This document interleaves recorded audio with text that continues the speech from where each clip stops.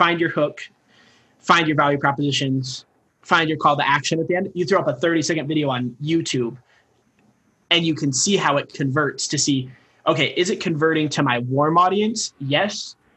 Now I can run it on paid.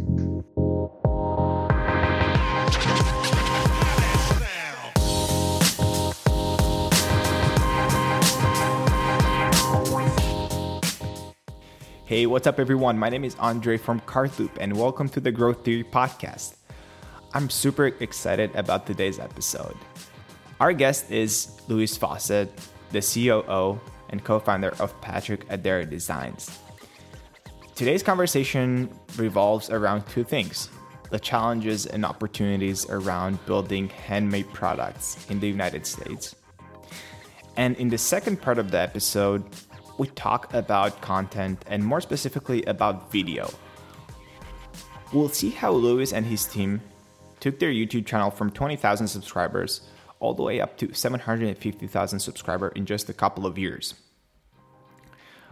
We're going to explore how they build, how they plan, and how they launch video content, and we'll see how basically anyone can produce video content even on a budget. So without further ado, let's get started. All right, man. So it's awesome having you here today.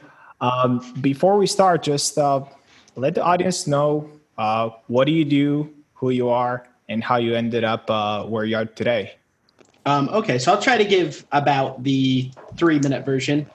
My name's Louis Fawcett, and I am a founder / executive for a pair of direct-to-consumer e-commerce companies. So the way, and those companies are Patrick Adair Designs and Patrick Adair Supplies. And the way that all started was while I was in college. I'll skip how the companies were started and come to my entry point.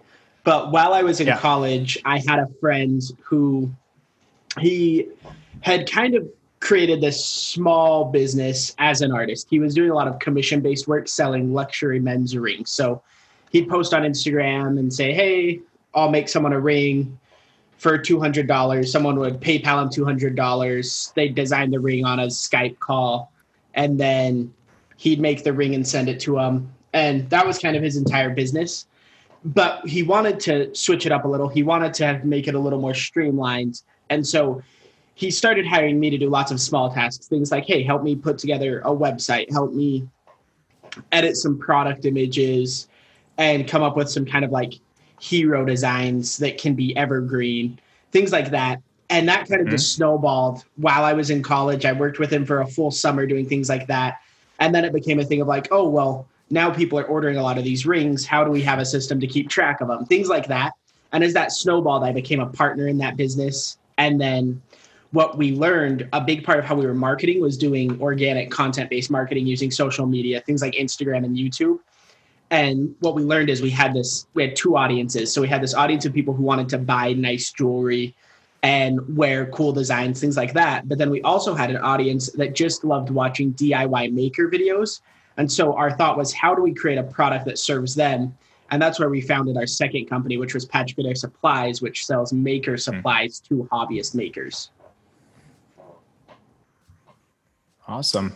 So you're telling me that this is the first time you actually started jumping into e-commerce was basically with no experience. You just got recruited in a way in this business, and you figured out everything on your own.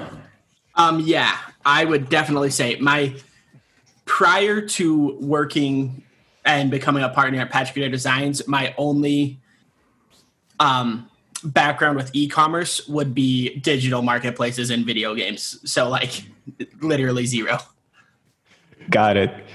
So when did you start it? Like how many years ago? So technically the company started my senior year of high school, but it took me about a year and a half to go from kind of like just a little side hustle for a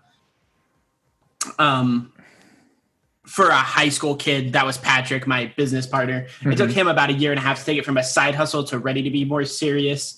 And so I joined end of 2016, early 2017. I'd have to find I'd have to go through like my Facebook timeline to actually figure out the exact dates.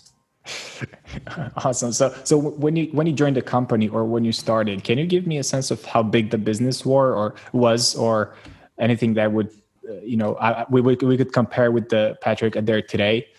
Yeah. So I think I don't have the exact numbers because before we used Shopify as our backend, we used GoDaddy, and I don't have any access to any of that stuff. I don't think Patrick does either. Sure. It's just gone in the abyss. So I have the numbers from about 1 month after I started, and we were doing about $10,000 to $20,000 a month in revenue, closer to that $10,000 mark. And then our other like key KPI as far as size at that time was we had just under 40,000 YouTube subscribers. And so today we're doing just over $300,000 a month in revenue, and we have almost 750,000 YouTube subscribers. Wow. And throughout this growth, were you actively like developing the YouTube strategy, or what was from the beginning? What were some of the areas that you helped Patrick with? Oh, yeah. So Patrick focuses on product design and big picture company goals. We want to be in X space. We want to really quarter the market through Y design strategy. And then he's obviously the face of the company and makes those big picture decisions. I focus on basically execution. So anything that's Patrick comes up with the big ideas, and I turn them into something that we can execute with a strategy and a plan and make sure our teams follow through with it. So I oversee all of our traditional marketing as well as our YouTube marketing. But Patrick, again, like Patrick for the YouTube space, he's the one coming up with the content ideas. He's the one being in the videos. He's the one there while they film them. I'm just the one who plugs them into our ad strategy and our email marketing and CRO and all of that. And then because following that same system, so Patrick like designs the products and teaches the workers how to make them. I'm the one who structures how the workers work, and all that operational and logistical strategy of purchasing, things like that, just the day-to-day. Got it. Yeah, that makes sense. That makes sense. I see on your YouTube channel that you have videos like from 2 years ago with 16 million views, 6 million, 4 million. How does one go from having all those views to converting customers? Do you see like a direct correlation, or is mainly like you see this as an awareness for Patrick Adair Designs? It's a little bit of both, and I can give you some examples of people skewing either way. So we tend to be a lot more in the awareness category. It's really our broadest top of funnel touch point for consumers. And every video does have a call to action.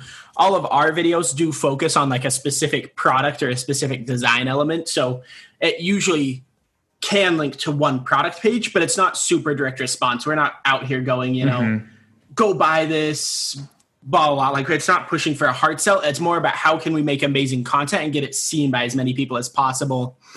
And then what we rely on in that system is it's kind of this strategy where we go from a video and then we push them to either a lander or our homepage. Our homepage is usually kind of like our catch-all lander, which is what it should be for most brands, obviously, unless you're doing something really niche.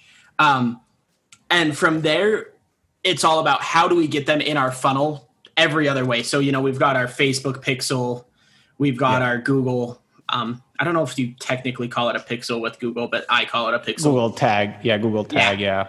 Yeah, Google tag. There we go. That's the I was like, I know I call it the wrong thing. I just don't know what the real one is. That's what happens when you don't have any experience and you're just making it up as you go. But then Snapchat, email capture, all of those things. And then it's about how do we slowly nurture them and build brand equity and then send them to the product page eventually and to the purchase. And so for us, it really happens by YouTube being an awareness channel, and then we build it out. There's some great brands, though, that really do some more direct response type stuff, and they do it really well.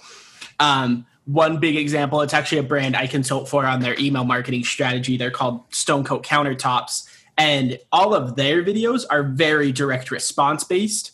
And the difference is their videos tend to get less organic views. They're not as much of a media company nature, and they do have videos that do get crazy organic views. They'll still get millions of views and stuff, but it's just they also tend to have videos that they're about a similar size as us, and sometimes they'll get a video that gets 8,000 views because it's so narrow in who it's meant for that YouTube's algorithm knows that, and it's not going to send it out to as many people. But then they make up for that fact because their videos are so direct response based, they can actually run them as ads without lots of editing. So then they can just pump ad spend into the YouTube platform on those videos as ads and kind of counteract that. And so it's just two different strategies, and we do it one way. And it's also, for us, it's mainly because all of our videos focus on a single design. And then what we find is most people discover our brand through a design, but they don't necessarily want that design. They see that design and they go, oh, that's a cool thing, but it's not exactly for me, but I'd love to see more. And so then they go through. So it means making a video super direct response for a singular design just hasn't worked out for us before, because then when we push spend behind it or things like that, they're not actually going to purchase that product. And then because it's being served as an ad and not as entertainment, it doesn't get the view rate percentage as far as we would hope. And so then we don't get the pass-through conversions as well either. So that's kind of how that's kind of the two ways I've seen brands use YouTube organically. Yeah. So what you were mentioning before is that you currently use a mix. So it's more of a maybe like 80-20. So 80% you go for awareness and organic, and then 20% you try to insert some marketing, like call to action at the end of the videos or something like that. Yeah. And the way to think about it is it's kind of like you said, 80-20 versus like maybe even more like we're 70-30 and the other strategies 30-70. But both strategies have the calls to action and everything. It's just a difference in the structure of like whether the content's made to be entertaining versus converting. And obviously you're always trying to do both, but you're always going to have to lean one way or the other of like, do we want to talk about these 5 points about why this product is great? Here it is. Or do we want to skip that because we know the general viewer is not going to care and it's just going to be fluff for them, kind of things like that. And so it really isn't, both video types are going to have lots of calls to actions and things like that. It's just almost like the content is structured differently. And the one thing to note is that like, if you look at the two, it's hard to give an example of how that structure differs exactly because it's going to depend on every single vertical or niche. And so that means I can't give like here's 5 seconds for a hook. Here's this for this. Here's this for this. But that's kind of like that's one big difference you'll see between us and like a brand like Stone Coat Countertops is all of their videos start with basically an ad hook of like, and it's like a 30 to 60 second ad hook. And that's because if they're going to run paid spend behind it, they need a hook that can pull someone who's never seen their thumbnail. But that also means that as a piece of content, it's a lot slower to get into because it's almost like there's a 30-second, 60-second preview where you're explaining the entire video from a really broad view, and then you actually go into it. Whereas like everyone who's watching our videos is there for just the entertainment. And so they already know what the video is going to be based on the thumbnail, the title, because they're never seeing them as ads. So that would just slow it down and make them want to leave because they kind of they're like, oh, now I get the gist. I don't need to watch the next 9 minutes. Got it. I mean, I'm really curious. Out of the almost 750,000 subscribers, do you have like any rough number? How many of them convert or at least, are interested, have an intent in purchasing one of your designs? Do you have are you able to quantify this in any sense? Honestly, that's a very interesting question. I've never thought of it from that point of like that exact angle. Usually it's because what you'll find is on YouTube, only 20 to 40, like not of your subscribers, but of your views come from your subscribers. So 20 to 40%. So that means if we get 100,000 views on a video, generally 20 to 40,000 of them are from subscribers, which means 60 to 80,000 are from people who don't subscribe to our channel, which means any given video, we have 700,000 subscribers who aren't watching it. Right. That's kind of like the rough math. So those are kind of the metrics I'm always focused on. It would be really interesting to try to figure out some things there. We've done polling in the past. But of course, that's not just our YouTube subscribers. We polled through email. So that means it's the most engaged YouTube subscribers. But generally what we found is almost everyone in our audience pools are interested in purchasing. For a lot of them, though, it's just that our price point makes this a literal once-in-a-lifetime purchase. Like, there's just not that many people that are going to go out and spend $400 or $500 on a ring for, because it's a Wednesday. Most of the time, it's going to be a wedding ring, a graduation ring from that like general YouTube audience, because there was no qualification, right? It's not like on Facebook where we can say we're only going to prospect in zip codes that have 90% or above 90 or above percentile income earners, things like that. So we can have people in there who, this could be Joe Smith from Idaho, United States of America, who's 17 and in high school, and he's not going to be able to spend $400, $500 on a ring.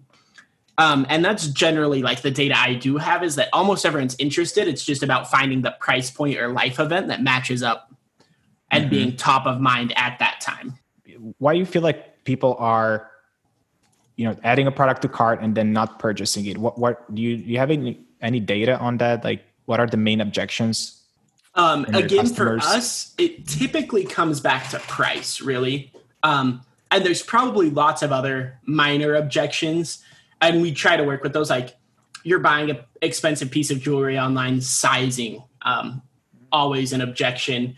But I feel like we do a pretty good job of getting oversizing with our ring sizers, allowing resizing, things like that. But really the hardest one that there's not a quick solution for is it really is just, it's expensive. So how important it is for your customers that think that it's handmade and it's not massively produced in China or in a like random factory?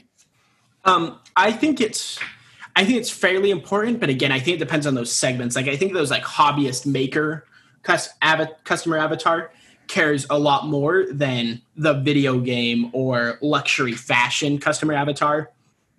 And so it's really just a fine line there. And especially because there's lots of things like, one thing that I don't think is a secret to anyone, we get almost all of our materials come internationally from places like China and India. So we might buy rods of metal that are sized correctly for us to speed up our manufacturing process, because we can get a pipe that's been cut into 30 pieces with the right thickness and everything for cheaper than we can get metal in the US.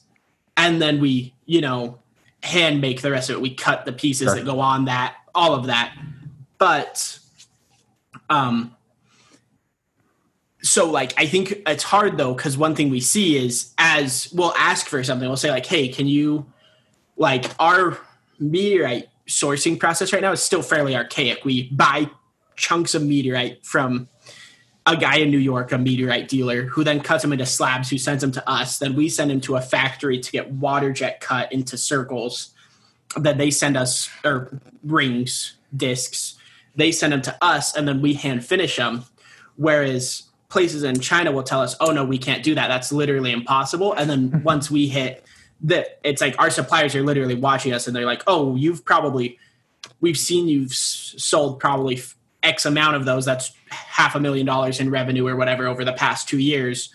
We'll figure out the process so we can do it for you. Oh, okay. And then they'll cut it down to like 1/5 of the price. And that's one thing we deal with a lot, is then having that discussion of like, it takes one more step out of our handmade in the US process but it means our customers can go from paying $1,300 to $1,100. So it's a really fine balancing act because there are so many moving parts, and we want to make sure everyone gets what they want to get out of the product. Sure. I mean, I think it makes sense if the product has the same characteristics, it looks the same, and it's still handmade, hand finished. I mean, for me as a consumer, I don't really care if the materials come from China or New York, as long as they're the same materials that you use, and the finish is the same. The question, I'm really curious, do you have any plans, for example, comparing to David Yurman in Bulgaria, going on the retail side of things, producing more pieces out of a specific design and then put them on, in retail stores? You have any plans on that? I think that's an area we'd like to explore, especially because I have some acquaintances, friends in the Meads who run CrossNet, and they've 10x their company this year from millions of dollars a year in revenue to tens of millions of dollars of revenue just by retail penetration. And so obviously that kind of quick slingshot growth would be incredible. But the hard thing is generally we're not going to be getting people because you go to Bulgari, David Yurman, they have their own boutiques. You can go in, say, hey, I want to try this ring on. Okay, can I get a size 10? You walk out with it. Each one of those locations, is costing them hundreds of thousands of dollars in floating inventory. And especially I wouldn't even be surprised at Bulgari and David Yurman. I mean, I've been in David Yurman in Vegas, and they've let me try on chains that cost $25,000, and they've had multiple of them. So I wouldn't be surprised if they're breaking the $1 million mark on just floating inventory per store. But for smaller jewelers, it actually becomes this thing of you're selling in another retailer, and it's generally on consignment. So you send them 5 rings that just show the design, and then maybe someone happens to walk in and that ring's a size 10 there, a size 10. It's perfect. They walk out with it that day. The store sends you your money. But more often than not, it's more about they walk in, they see that design. It looks really cool. The jeweler sizes them and then says, hey, we need one of these in size 12 in 2 weeks or whatever. And then they send you your 60% of the MSRP, and that's your cut, and they take the 40%. And so it just means the slingshot growth is a lot less because you don't get those big wins of, oh, we just got in Dick's Sporting Good. They bought 10,000 units at $50. So we just made $500,000 in a day. Instead, you're getting, oh, we just sent out 100 rings for free, and hopefully they'll get sales eventually. And if not, they'll send us those rings back. Got it. So, I see. Yeah. So it's more about navigating that logistical headache of making it worth our while and making sure we have the production capacity to say, okay, what happens if we're in random jeweler in New York and they come back to us and say, oh, we sold 10 rings this week and we have to ship 10 extra rings of X design. And obviously we have to do it in whatever design takes the most time to produce that we're sending to them, and run all the numbers and make sure we can handle that capacity, while knowing that in actuality, it's probably going to be 10% of that work and 10% of that revenue, but we have to be able to handle the peak or else it's not going to work. How long does it take for you to go, on average, to go from scratch and build one of your, I would say, let's just say the best-selling design? How long it takes? Honestly, I think the thing that'll shock people. So our best-selling design is our Stardust ring. You can see it if you're on our homepage. It's in that top row of the bestsellers. Yep. That ring actually, there's a lot of prep work that goes into it. So like I said, we source the metal band for the ring. We source that somewhere. And so they send us a band, and then we make that mixture in advance that goes inside of it, or the dry mixture that goes inside of it for our resin blend. And then we add in the wet ingredient while we do it. And so that whole process, once we have all those materials ready, our fastest guys can turn out a perfect one of those in like, I don't even know anymore. It's probably 10 minutes or something. What happens? Yeah.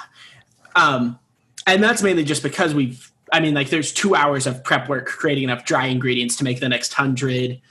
The wet ingredients don't need mixed or anything.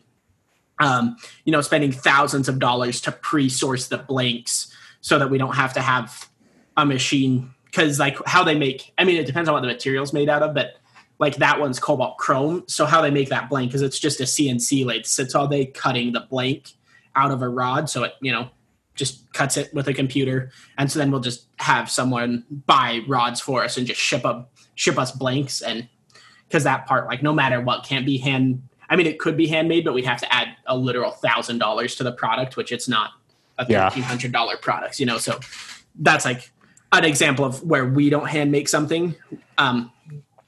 But compare that to like that ring right next to it, the meteorite ring. Those typically take 4 to 5 hours of just machining time. Plus there's lots of things like it needs to be etched in acid, and that takes 30 minutes of just like it sitting there, but then you can be working on something else. The biggest reason we have such a long turnaround time, though, has more to do with margin and our cash conversion cycle and things like that. So, and that's just because we need to have basically we're practicing just-in-time manufacturing, and we need to have enough of a buffer so that employees aren't running out of work. One of my favorite things, like one of my favorite books that I think really highlights like how our entire system is designed, it's called The Goal, and I actually don't know who it's by, but it's a operations book. You can get it on Amazon. It's a really good illustration of like how our system's designed, is because it's all throughout the print used with the principles of that book.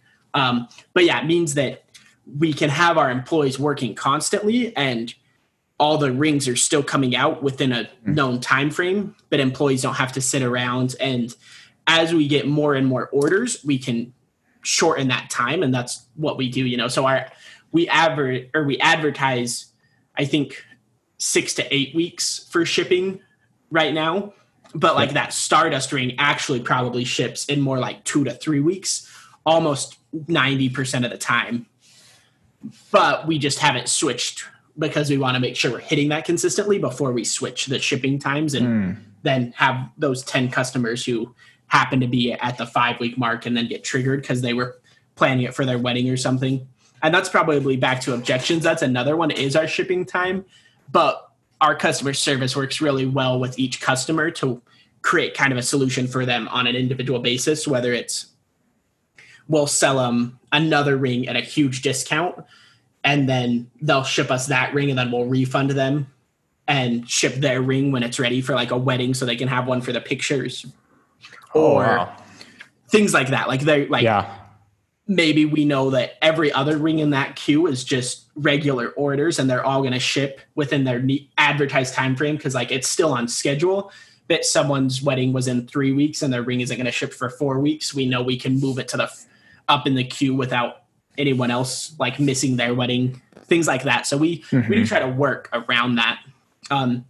Cause I think that's one thing we've learned is we keep a fairly low, and I don't have like industry averages or anything right here, but we're sitting at like a 3 to 5% return rate annually as far as revenue. And it's even lower if you go just number of orders. And that's with us shipping products that you pay us, anywhere from $500 to $3,000 and don't get your product for 2 months. And it's really just a lot about really working with each customer to help them have the solution they need. Right now, what would you say are your top 3 challenges? So you were mentioning the shipping time is definitely something that you're looking to find solutions to. What is something other than that you feel like you must be improving or you're working on today? So let's see, our top 3. Generally, I spend most of my time focusing on like how to scale better. And so our top 3 scale challenges are one, um, email capture. We use a really broad marketing strategy. Basically, and it's just because with it's been getting harder and harder using like Amazon and Google to really dial into who's actually qualified to purchase luxury goods. And so the way we negate this is by focusing on getting all of our funnel metrics to the point to where it's profitable, to just, rather than being ultra targeted and having really small audience pools, to move up to really large audience pools, and then having all those extra people going through our conversion process over time, and knowing that we'll capture, an extra 20% of revenue over the next 6 months, but it has to be profitable. And getting our email capture to work in that context, I think, is a big goal we have. And it's been one of our harder things to do. And we know what to do. A lot of it comes down to tech issues over anything, of like getting the page load time faster so that they're seeing the calls to actions, and then we can rate that. That's kind of our go-to there. Step number 2, I would say, is diversifying revenue, both platform and like ad platform, but also marketplace. So that would be our things like trying to penetrate retail. We've gotten to the point now where we're doing, it's still fairly small, but like $250,000 a year on Etsy. We want to try to do the same amount on Amazon Handmade, just so that we have other discovery. And again, for us, we think of it more as like, that's kind of like search advertising, because those are people who go to Amazon or go to Etsy to find our products rather than Google. So I think that's kind of our second big goal. And our third one, I think our third one would just be pumping out more creative. I honestly can feel pretty upset sometimes with how little creative we're publishing, which is probably crazy compared to a lot of brands. When you say creative, do you mean like website image, like product images? Because I mean like video. YouTube video. Okay. Like video, but not just YouTube. A lot of it is for like advertising. So to run through, I'm just doing a quick count. So in the past 2 months, we've tested about 10 different fully produced video ads on YouTube. And I'd love to get to the point where, that's probably 2 to 3 months. I'd love to get to the point where we're doing 15 a month, at least, for our ad teams to test, because that's where you really unlock your biggest scale potential. We found is you hit one new creative and it really resonates with a certain audience, and now you can push that audience to the limit. And so I think those are kind of the 3 things we're focused on: is email capture, diversifying ad platforms / marketplace platforms, and then creating new ad creative. I think like talking about ad creative and video, it's something that I would love to pretty much chat with you in another episode and just purely talk about video. The question, the audience may be wondering is, are you producing the content yourself, or you're outsourcing it to like an agency or someone else? All of our content production happens in-house. So Patrick and I'm going to say executive produce with air quotes all of the YouTube videos, but most of that, I'm like the executive producer. I'm really just there to say, okay, we need a video for this Saturday. We have this sale going on, or this product launch, or, let's fit it in. Let's ship this. I think this just feels weird with some branding things. Patrick's really overseeing most of the hands-on work there. And then it flops to when we work on ads, I oversee all the script writing, the editing, instead of Patrick. And he's just there to be kind of my, hey, this isn't, the same things I'm doing. Hey, this doesn't really fit. This seems a little weird or whatever. But yeah, so we do it all in-house. We have a videographer and 2 editors that spend all their time just working on content creation, whether it's for organic content or advertising content. So, and do you have like a schedule how often you feel like posting, or is it just on a, case by case scenario? So we post on YouTube. Yeah, we have a set schedule. We try to post once a week at least. Our actual goal is to be more like 5 to 6 times a month. So every Saturday plus 2 midweek uploads. But a lot of the time we miss that mark. We just haven't quite hit our stride with that schedule. And then as far as ad content, it's pretty much just if you're not working on a piece for YouTube, you should be working on an ad piece. And that's kind of why I'd love to get more of those out, because I definitely think there's room to test them. So we just need to figure out the efficiency of actually producing the content in-house fast enough.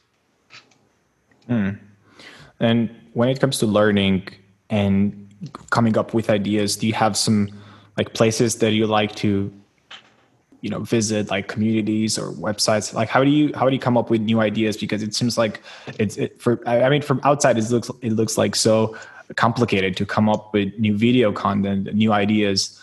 Where do you go through for ideas? Let me think about how to answer this in a way that's not extending this podcast by another hour. So the way my kind of like go-to tips / tricks for content production, especially organic, is to find what people are doing who have the same audience as you do. So, and then basically use them for inspiration. I have a lot of friends who are like financial YouTubers. They do those videos of like, here's what credit card you should get. Here's how you should invest your money at age 25, stuff like that. And they'll talk about this all the time. Like, and these are the kids who like, they grow by 100,000, 200,000 subscribers a month sometimes. And like ultra viral creators. And that's the whole strategy they use is who has my audience? What are they making? How can I make that same style of video without like stepping on their toes? So, they're doing videos on investing. I'm going to just say, okay, I'm not even going to watch their video, but I'm going to see that they have a video with 1 million views that says how much to invest at 25. And I'm going to make that exact same video, but I didn't watch their video. So if it's really similar, it's really similar. If it's really different, it's really different. I don't care.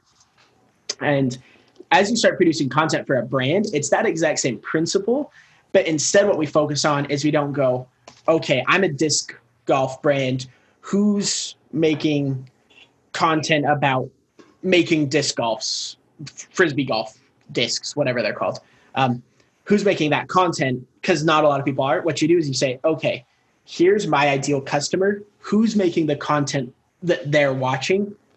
And then I'm going to go make that content, even though it might not be one-to-one related to my brand. It might be sometimes there's these videos that seem a little different, but if the audience overlap is there, it's going to work. And that's exactly what you see with things like influencer marketing. Like SeatGeek isn't going saying, okay, we're only offering influencer marketing deals to companies or to influencers who are hosting tours saying, go buy my tickets on SeatGeek. We're offering them to people who have an audience that would like outdoor or just events. So sports podcast hosts, because they like sports, things like that. And that's really kind of the crux for organic, is figuring out those customer profiles we talked about earlier, and then figuring out how to emulate them or emulate content that they're already watching.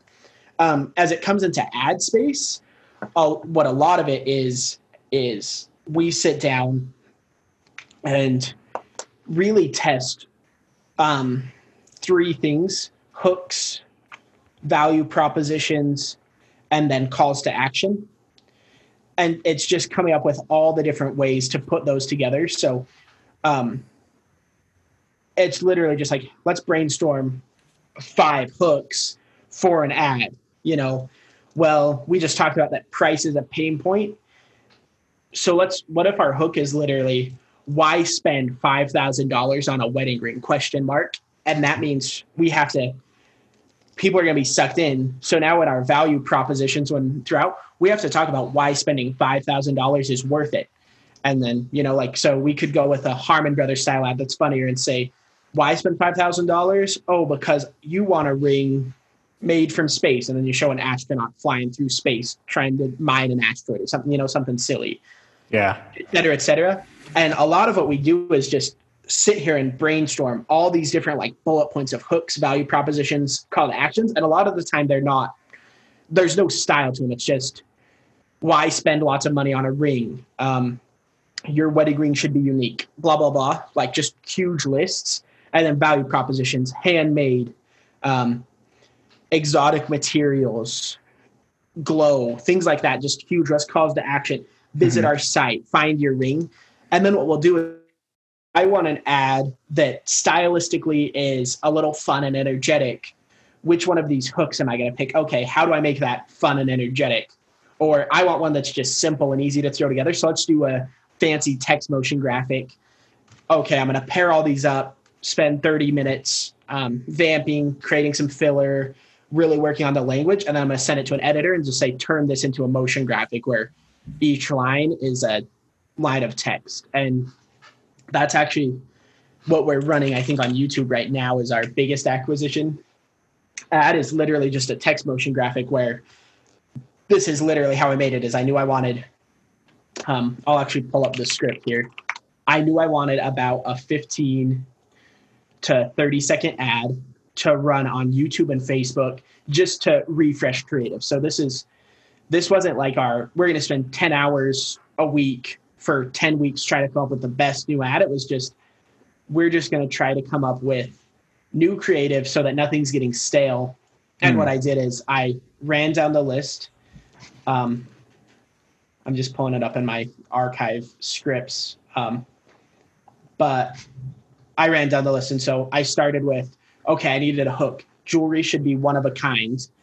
And then that was our hook is right. Like our jewelry is unique, et cetera, et cetera. And then line 2 was a transition line. Line 3 was getting into our value props of we offer X number of designs and it's, a counter that's going through the roof since we offer made to order stuff that's custom, infinite designs. Then the next part is we show a lot of those. Then we hit those same value props that we we're already talking about of unique, handmade, and then our call to action, buy jewelry to stand out, not fit in, transitions to the logo with our URL. And that's the ad. And we've probably, spent $5,000 on it in the past 7 days. So, I mean, it's a lot of the time it's just having this vault of resources to pull from and then really just putting it together and just trying to come up with a unique way to put it together each time. So you're saying instead of brainstorming for hours and days, so you come up with like the perfect video, you just decide to test out and launch as many creatives as possible and then just keep the audience engaged with new content. Is this correct from Yeah, exactly. And I have like ad spend teams and stuff who spend all of our ad spend underneath me, but we do spend about $100,000 a month on advertisements. And really a lot of it is just things like, let's spend a lot of time finding what hooks work. And you can do that with PowerPoint. You don't need to be out there spending 10 hours or hundreds of hours brainstorming and then spending tens of thousands of dollars paying production companies to film. You can sit there and go, okay, I'm going to put our brand color is blue. I'm going to make 5 blue slides. And the first slide is going to be a hook. And then the next 2 or 3 slides are just going to be a value proposition. And then the last one's the call to action. And I'm just seeing the view through rate to see if my hooks are working. And then once you see your hooks are working, you're going to say, okay, which value propositions are working and getting people to keep watching. And then once you have that info, you can start worrying about making it a more produced ad and saying, okay, well, we found a hook really works and X, Y, and Z value props really work. How do we put those together in a little more produced, a little more fun way that's a little less bland? But you really don't need to worry about spending thousands of dollars producing ad content if you don't know kind of like what your bullet points are for your playbook. That's awesome. It's extra brilliant. So you create like small MVPs of each concept, and then you just test it out. Exactly. And a big part of that is that's how YouTube can be so powerful in your content marketing is, let's go back to the disc golf example, because this way I'm not giving anything too specific away for us, and maybe someone who has a disc golf store listens to this and they can use it. But say you make a disc golf video or company, and you have this YouTube channel where you're focusing on like disc golf vlog content. I know there's like Brody Smith, he used to be like a professional ultimate Frisbee player in America, and he makes a lot of content about Frisbee golf. And then say you have something like that. So like you're showing courses, you're giving tips on how to throw, just showing awesome courses, things like that, more like entertaining content. All of us, but you're selling disc golf bags. And this example comes because I know someone who they just sold a company that was selling bags for disc golf. All of a sudden you can throw up one of these little 30-second ads of you just going through this. You find your hook, find your value propositions, find your call to action at the end. You throw up a 30-second video on YouTube, and you can see how it converts to see, okay, is it converting to my warm audience? Yes. Now I can run it on paid. Now I can move it and re-edit it so it's a little faster and run it on Facebook paid. And that's really where these organic content hubs can really help. So even something like TikTok, like if you can get your audience to buy on TikTok, you can probably cut that into an ad, and you just need to make sure you have a better hook so that someone who's never heard of you sticks around, you know? Yeah, that's really interesting. And when it comes to creating the videos itself, I understand you have a team that does all of this. Do you have maybe some tips, or do you use some kind of software that makes it easier to create the videos? Because this is the main thing that when I talk to e-commerce operators or founders, they say like, I don't have the resources, or it's too complicated, too expensive.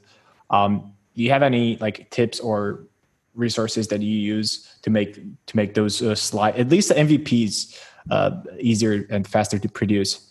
If I was going to make an MVP ad, and I would use Adobe Premiere because I know how to do it. But if I was worried that like, if it was just too hard, which I think you could be up to speed in like 10 minutes, if you were just making an MVP where you're putting a colored picture in, thing like that, and then narrating over it, I watch a 10-minute tutorial on how to, search, like how to set up your first project, and then how to import an image and make those images with PowerPoint. But if I was too nervous about that, I would literally use Zoom and a PowerPoint and just click record and use Zoom to do my voiceover and just make sure I could get it good enough in one take. If it was like for longer form produced content, if you have an iPhone or a smartphone of any kind, you've got a camera that's as good as DSLRs were 5 to 10 years ago. So just turn that around and use that as your video camera. I have some really good friends, Dan and Mitchell from the Waterjet channel. They actually film, they're full-time YouTubers, and they film every piece of content they've ever filmed with an iPhone. And then they edit it on, I think they use Premiere, but their videos, you could download the iMovie app and edit on your iPhone and upload, because they're not adding overlays. They're not doing anything. It's just trimming footage. And obviously that's faster in something like Premiere, where you can just drag something and use your mouse and everything, but you could edit it on an iPhone with any of those editors. So a lot of the time it's less about needing the fancy tools, the fancy software, the fancy know-how, and just having the hustle to just go out and do it, Yeah, love it. This is exactly what Matt from Neon Beach was mentioning. Like the way he started the whole thing, the whole brand, and he scaled it to more than 8 figures now. It was by some like iPhone videos. And it seems like this is the right approach, especially when you don't have the budgets to invest thousands of dollars into a video. Yeah, and I'm going to tell this a little wrong. So I was chatting with Chris Mead. He's one of the founders of CrossNet, and I'm pretty sure he's okay with me saying this because he said it to me in a publicly broadcast conversation. They did like $2 million of revenue last year, and this year they're going to hit like 12 million plus. Just it was the perfect storm of they were growing really fast already, and they had a product that was an outdoor game activity that was perfect for quarantine with COVID-19, and they started to get really good retail penetration. But that's literally almost all of their content is filmed with like an iPhone. And now they do have some like DSLR or drone shots and stuff, but they get all their content by just saying, they'll reach out to their whole network and say, hey, do you want to come to the beach with us and we'll buy you lunch and you can hang out with us all day we'll buy you lunch, but you have to film for an hour playing this game with us. And because it's basically a combination of Foursquare and volleyball is what their company sells. And so that's what they do. And like, they'll do stuff, like they'll do crazy stuff of like, oh, hey, we're staying at a mansion in Phoenix because they needed a pool for their new pool version of their game. We'll let you come stay at the mansion for a night if you have a drone and can film for us. And just stuff like that. Like you can always just be resourceful and hustle your way to getting content, because there's always going to be someone who has a passion. And like, I'm sure everyone probably has at least someone in their network from high school or college who makes content as a hobby, even if it's just funny little videos or whatever that they don't even put on YouTube, that are just for their family, who would come do something for a free lunch or a free dinner when you're just starting out. And especially for the experience. And then maybe that becomes a killer ad and they get to put it on their portfolio or their resume, and now they can charge people hundreds of dollars and hours to do that the next time, you know? Yeah. I guess it's all about being resourceful and actually getting the first steps, doing those first steps, and not just think about it, but actually start small, even if it's crappy, even if it's not perfect. Oh yeah. I definitely think I think the resourcefulness is the real separator from like 0 to 1, right? If you want to go from no revenue to your first $10,000, it's being resourceful and figuring out how you can do X, Y, or Z. And that's the same with every platform of like, we wanted to start Etsy. So we took like the most self-motivated member of our marketing team and literally just told him, hey, we want to try to do Etsy. None of us here know a single thing about Etsy SEO. You have 2 weeks to just put all the products on there and learn as much as you can, and we'll pay you a bonus for the revenue that you drive. And he went out and 0 to 1, just spent 40 hours a week just studying. And now we do, $25,000 a month of revenue on Etsy just off basically autopilot. Like, we just list our new products when they come on and that's it. So I definitely think learning to be resourceful is probably the number one trick you can have if you want to be any kind of entrepreneur, but especially in direct to consumer and digital e-commerce. Absolutely, man. It was such an awesome conversation. And I really mean it. We have to jump in another episode in a few months down the line and just dive deeper into video, because we already spent quite some time, and I feel like we did not even touch the tip of the iceberg. So we can leave this for the second episode. Whenever. That sounds perfect to me. I would love to. For sure. So just to end this conversation, what is next for you? How does the end of the year look for you? The end of the year, it's looking pretty good. We've been scaling pretty well month over month, and we usually Q4 is obviously our biggest quarter. So I'm hoping we'll be able to hit, and between this growth compounding and everything, that by the end of this year, we'll have an 8-figure run rate in sight of as far as revenue. So like, doing 800,000 a month or like 850,000 we'll have a clear timeline of when that's actually going to come. And then just lots of just hanging out, relaxing and figuring out what's next. Absolutely. Yeah. Now, as for the ending question, we always ask this final question is, if you could send one text message to every person in the world, what would that text message be? Ooh, that's a really good question. I'm so torn, because like there's a part of me that wants to be a good person and just say something like, oh, have a great day. But then there's another part of me that's like, why am I not whipping up a landing page and running one of those like just running any kind of data gathering thing so I can start having huge audience pools, like, which is probably my go-to. Is I'd probably come up with some, I mean, I'd probably give away like Amazon gift cards in exchange for a survey, and then use that survey to place people in custom Facebook audience pools, so then I can have really targeted custom audiences for my Facebook ads. That's honestly what I do. I know that's like the one of the meanest first. thing. That's like the meanest thing to say, but yeah. Well, I mean, you would probably monetize the thing, so that's a good approach. Never thought about it, so that's definitely interesting.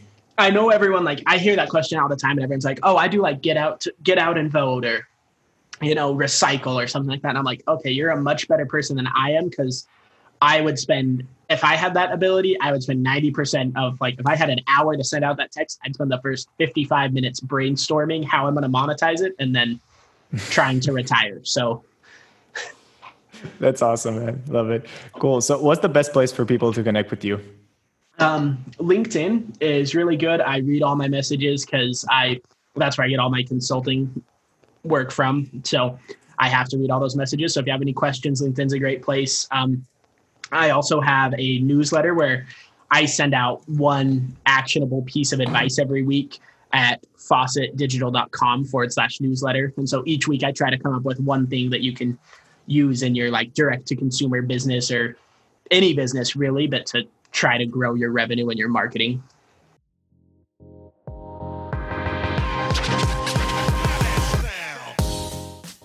Thanks for joining us today.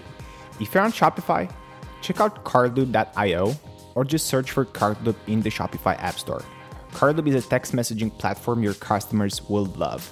It not only helps you increase your sales, but it also provides a better shopping experience for your customers by building one-to-one relationships with each one of them through text messages. And the cool thing about it is that there's no time required for you and your team, as we got a whole team of experts handling the conversations 24/7. If you want to learn more about it or test drive Cardloop, we've got a 7-day free trial. So just go to cardloop.io and get started for free. We'll see you in the next episode. Take care.